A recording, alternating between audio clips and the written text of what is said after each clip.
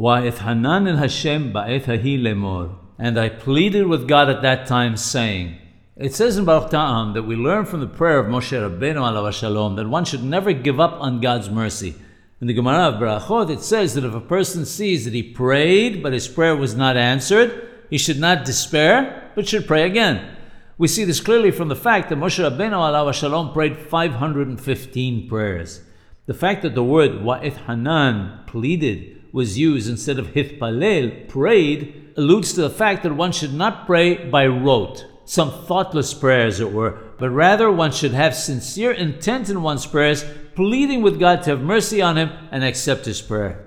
Rabbeinu the Hida, alav shalom, quoting Rabbeinu Ephraim, mentions that the gematria of Wa'et Hanan, together with the number of letters, is the same as the phrase Ten Hinam, give for free. This teaches us that whoever prays to God and pleads with kawana will find that God will grant his request even if he is undeserving. As it were, God gives it to him for free.